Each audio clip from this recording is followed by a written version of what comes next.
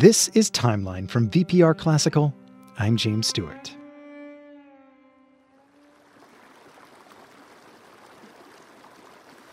Everything is a circle. The flowing water is a circle, and the life is one too. That is the voice of composer Tan Dun. You might recognize his name and his music from the scores of the popular films Crouching Tiger, Hidden Dragon, and Hero. Along with film scores, Dun also composes what he calls organic music. Organic music is natural sound and human voice combined as one. These works call for the use of materials such as paper, stone, or water. What is the water?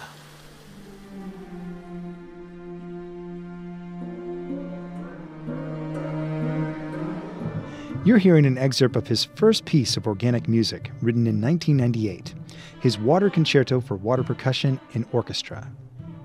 A recording barely does this work justice. In performance, the solo percussionist has bowls of water and unusual instruments like flip-flops, ping-pong paddles, and strainers. They literally play in the water. The result is fascinating and theatrical. It reminds me of my childhood, playing in the river, the pool, or the sprinkler in the backyard. I hear the sound of water, and I am instantly transported back in time and, more importantly, outside, into nature.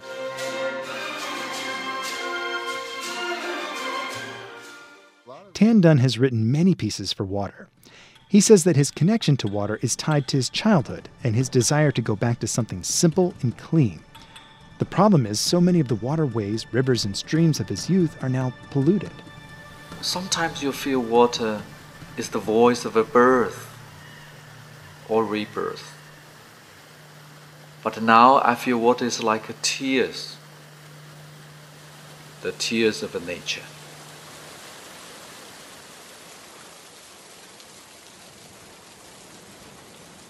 On Timeline, we are exploring the elements of antiquity: fire, water, earth, and air. We are discovering how these elements intersect with art and music.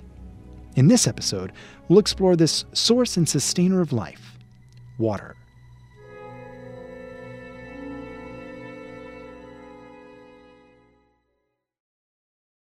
Timeline is made possible by contributions from the Stern Center for Language and Learning, providing customized instruction and comprehensive learning evaluations for students and professional development for educators for 35 years. Announcing a new online course, MindPlay, bringing the science of reading to teachers. More at sterncenter.org.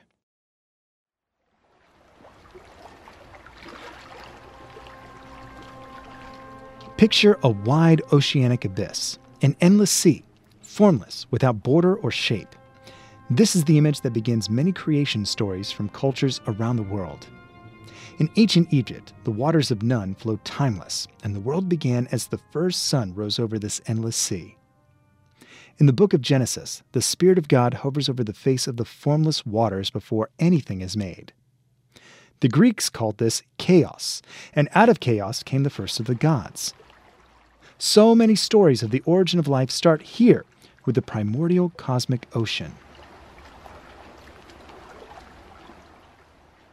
Water itself is a phenomenal molecule made up of some of the most plentiful elements in the cosmos: hydrogen and oxygen. Water is abundant in our solar system and beyond. There are asteroids, comets, clouds, and vast oceans of ice. Water is everywhere. What is far less common is liquid water. Scientists are looking for liquid water because, according to our understanding of life and its origins, water is the incubator of all living things. We believe there might be liquid oceans under the icy surface of some of Jupiter's and Saturn's moons, and there is evidence that liquid water once flowed over the surface of Mars, but there is no place like home.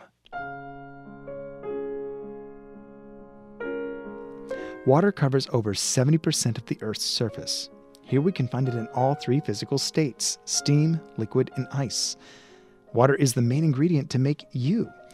An adult human is more than 60% water. And here's the thing I love the most. Anywhere we've found liquid water on this planet, we've found life. From the highest mountain to the deepest cave, where there is water, there is life.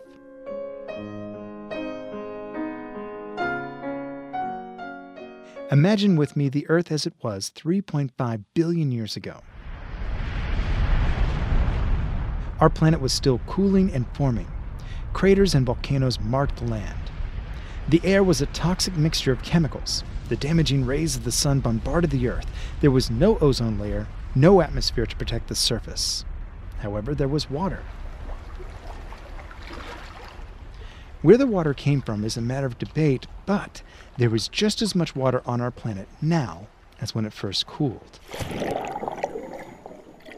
Hidden, protected deep within these primordial waters, gathered around geothermal vents, the first microbes of life emerged. It's here that life on this planet was born and thrived for eons before ever venturing onto the land or into the sky. Every species of every type, from the smallest bacteria to the largest tree, to you and me, are descendants of this first life, born deep within the primordial sea. In light of this thought, the creation stories of our ancestors don't seem too far-fetched now, do they?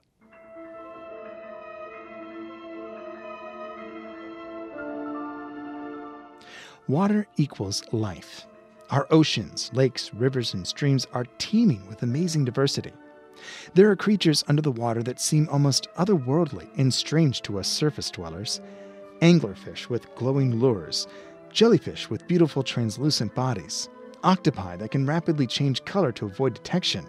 Under the sea, it's like another world. Yet, there is something familiar here as well. Music.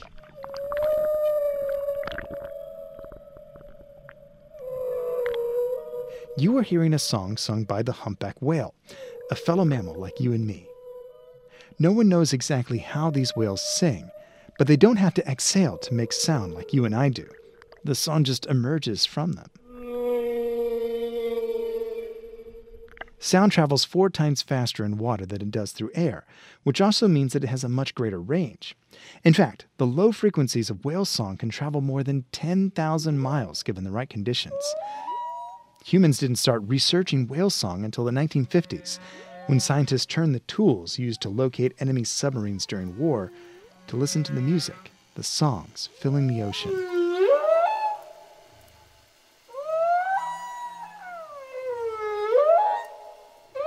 We call it song because these sounds are strikingly similar to human music. There is syntax here, structure. Marine biologists break down the structure of whale song much in the same way that musicologists analyze a symphony by Haydn. Small units of sound are like notes that link together to form phrases, which become themes that repeat with regular pattern. The whales start a session by presenting a song, a theme, and then developing it. The song may be anywhere from 7 to 20 minutes in length, but this session of musical composition could last as long as 20 hours. And I'm not being facetious when I use the word composition. Scientists use that exact term for what these whales do as they take these phrases and themes and change them over and over again, finding endless variation. The whales will even form a chorus, joining together to sing the same song, sometimes even in canon, starting at different times. It seems that each group of humpback whales has their own style of song. By identifying that song, biologists can follow the migration habits of these aquatic composers. The songs themselves travel as well. Scientists have observed the transmission of song from one population to the next. Certain phrases and sound become popular and are shared across the ocean. But why? Why do the whales sing? Biologists have observed more complex songs during the mating season and migration, and there is probably some connection to communication involved as well. It's thought that singing bonds the group together as a unit, but the truth is we really don't know why these whales spend so much time composing songs under the sea. It's my personal opinion that they simply enjoy it, and they create for the sake of creating. And why not? Why can't we share this desire to create music with other animals, especially since we all come from the same place?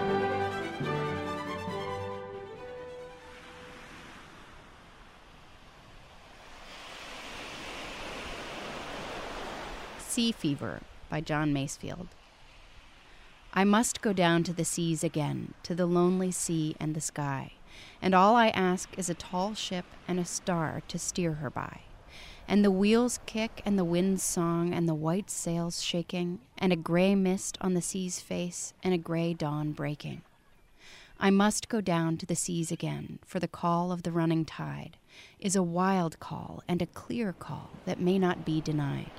And all I ask is a windy day with the white clouds flying, and the flung spray and the blown spume and the seagulls crying. I must go down to the seas again, to the vagrant gypsy life, to the gull's way and the whale's way where the wind's like a whetted knife. And all I ask is a merry yarn from a laughing fellow rover, and quiet sleep and a sweet dream when the long trick's over.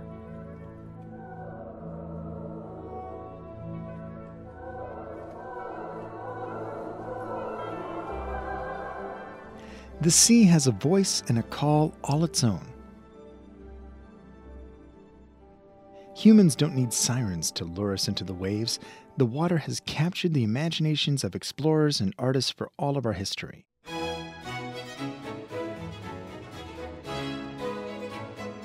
Composers have been particularly inspired by bodies of water. From Handel writing music to be played on the River Thames, to Bedřich Smetana immortalizing the flow of the River Vltava through his homeland, every generation, almost every composer has their water piece. That is especially true of the artists of French Impressionism. The painter Claude Monet was fascinated by the dance of color and light on the surface of water. The music of Claude Debussy and Maurice Ravel sought to find an analog to this visual art movement, portraying in sound what Monet was painting on a canvas. There is much of Debussy's music inspired by water, including a piece referencing the folktale of a French castle rising off the coast of Wise, the engulfed cathedral. Yet there is one masterpiece of Debussy that stands apart from the others, La Mer.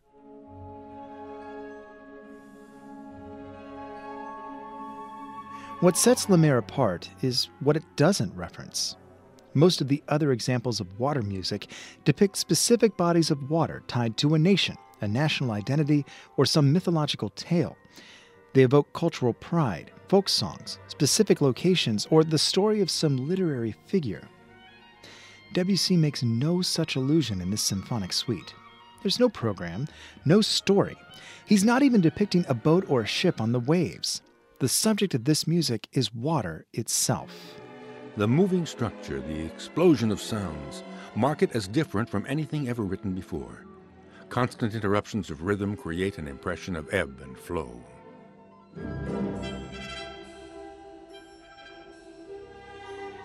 Debussy's Symphony for the Sea. It's like the water is alive with a character, a personality, all its own.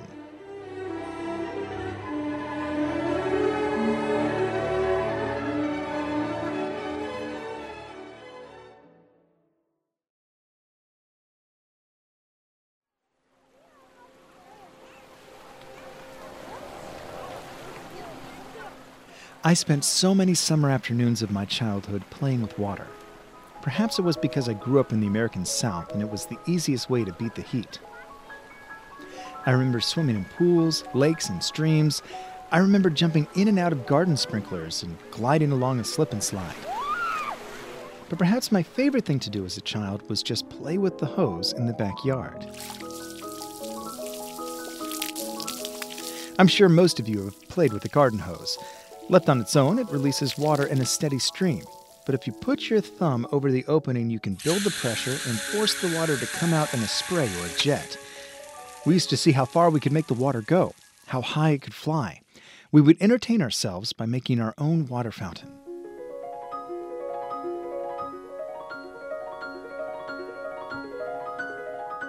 There are water fountains in cities around the world. The Burj Khalifa fountain in Dubai is 900 feet long and shoots water over 500 feet in the air. The Magic Fountain in Barcelona marries the play of water with light and music. The nation's Friendship Fountain in Moscow is surrounded by 16 gold-plated statues. However, there's nothing quite like the Bellagio Fountain in Las Vegas. This $40 million water, light, and sound display puts on a show every 30 minutes with jets powerful enough to shoot water 1,000 feet into the air.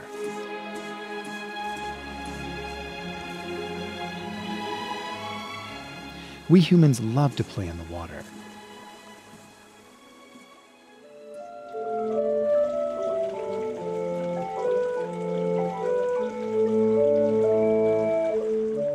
Canadian researcher and inventor Steve Mann has been developing new ways to play with water and sound. Okay, so this is a hydraulophone, underwater pipe organ. Mann is a professor at the University of Toronto and has many inventions pushing the boundaries of interactive technology and computer interface.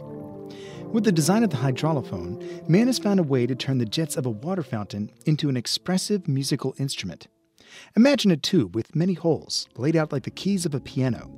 Each hole is emitting a jet of water. You take your finger and you place it on one of the water jets, and you block that water jet. So that is the way that you play different musical notes.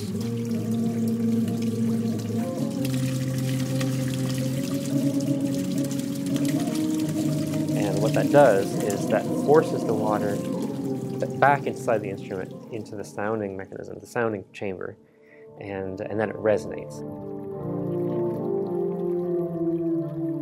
These instruments appeal obviously to the deafblind because they use a tactile element where you're touching, and also, you can feel the vibrations in the instruments. We also sold one to the Canadian National Institute for the Blind for special needs children to develop their tactile sense.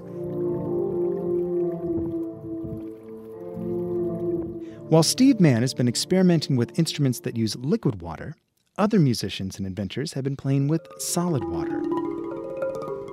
Since 1999, Norwegian percussionist and composer Terje Ingsohnset has been pioneering what he calls ice music.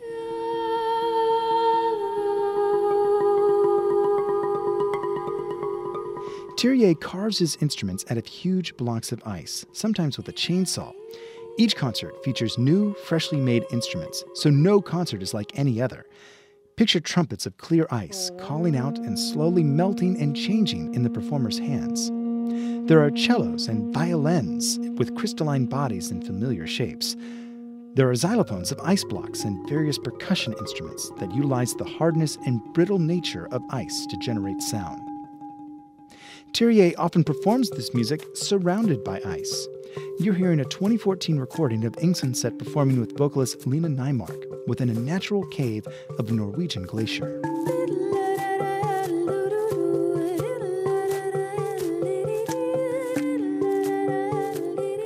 The sound created feels otherworldly, or perhaps rather ancient, as if calling to a type of music that has been with humanity and the earth since the beginning.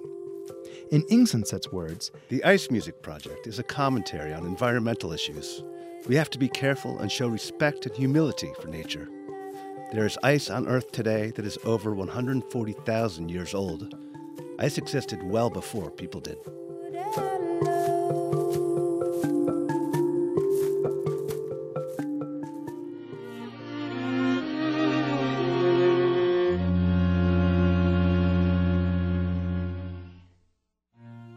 Water has amazing properties that are almost magical, defying the known laws of physics. First, water attracts water. This cohesion creates powerful surface tension.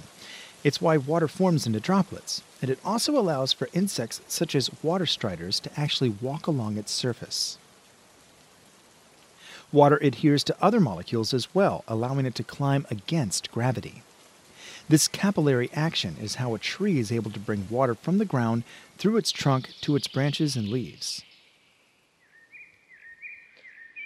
Water holds its temperature and helps to insulate the planet, keeping a steady balance for the fragile creatures that live on the Earth's surface.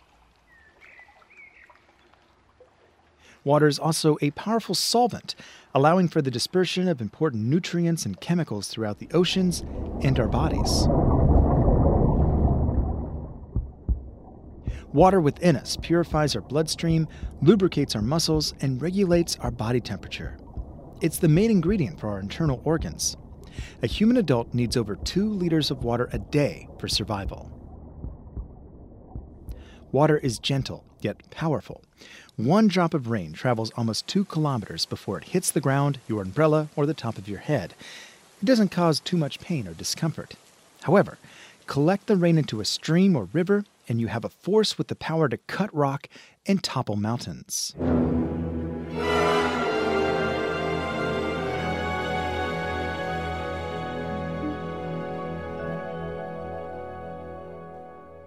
You're hearing an excerpt of the Grand Canyon Suite by American composer Ferdy Grofé. This is the third movement called On the Trail, which portrays riding a burro down into the depths of the canyon. It would be quite a trip. The Grand Canyon is over 270 miles long, 10 miles wide, and over a mile deep in some locations. It was carved out of the Arizona dirt over 5 million years by the Colorado River. Water erodes mountains and shapes our coastlines. It does this through the constant flow of a current or the bombardment of waves. Little by little, water changes and affects its surroundings, carving new beds, carrying soil and seed, transforming all the land it touches. The key ingredient for this change is time.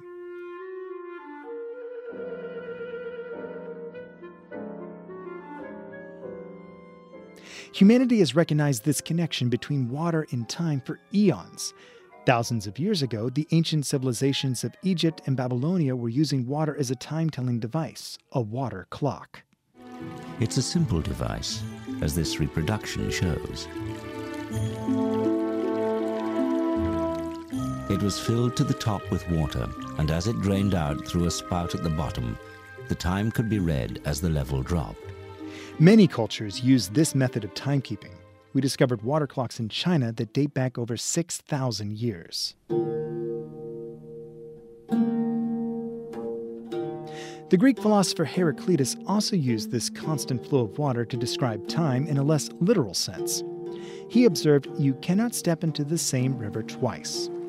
Water is always changing, shape, depth, and flow. Time flows in much the same way.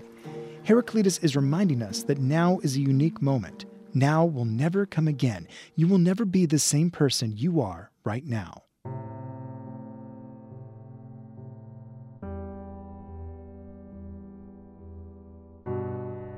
Music, water, and time are connected in this sense.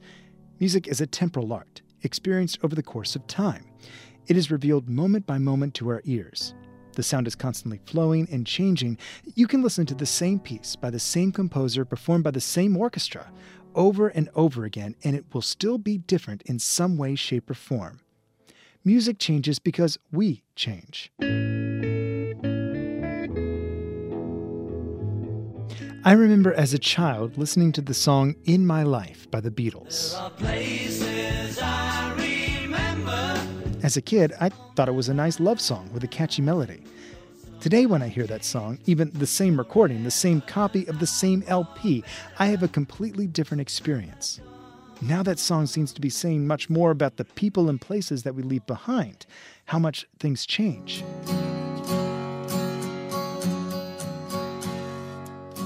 I get the same feeling when I hear Joni Mitchell's 1969 Both Sides Now. Life experiences, time brings change. Time changes our view of clouds, love, and life.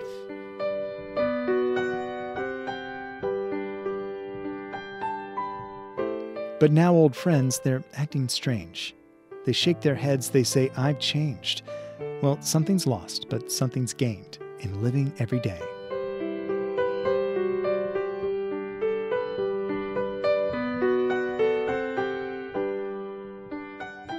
This brings us back to ancient Greece once again. Remember what Greek mythology called the endless, formless ocean of creation even before the birth of the gods. They called it chaos. Chaos is a word we use to describe when something is out of control or out of our hands. But in the last 100 years, mathematicians have embraced chaos theory as a means of understanding complex dynamic systems. One little change to the initial conditions can affect the outcome, the behavior of that system. We've heard it described as the butterfly effect.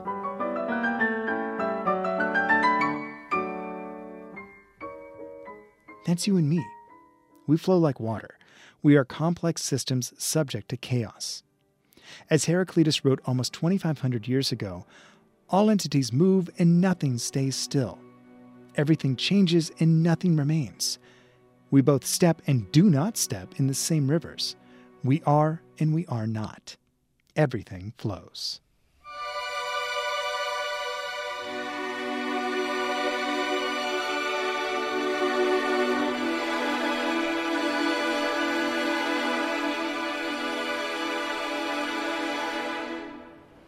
Timeline is a program from VPR Classical, a service of Vermont Public Radio. Special thanks to Kari Anderson for her support of this project. I'm your host, James Stewart. Learn more and follow the timeline at vpr.net/timeline.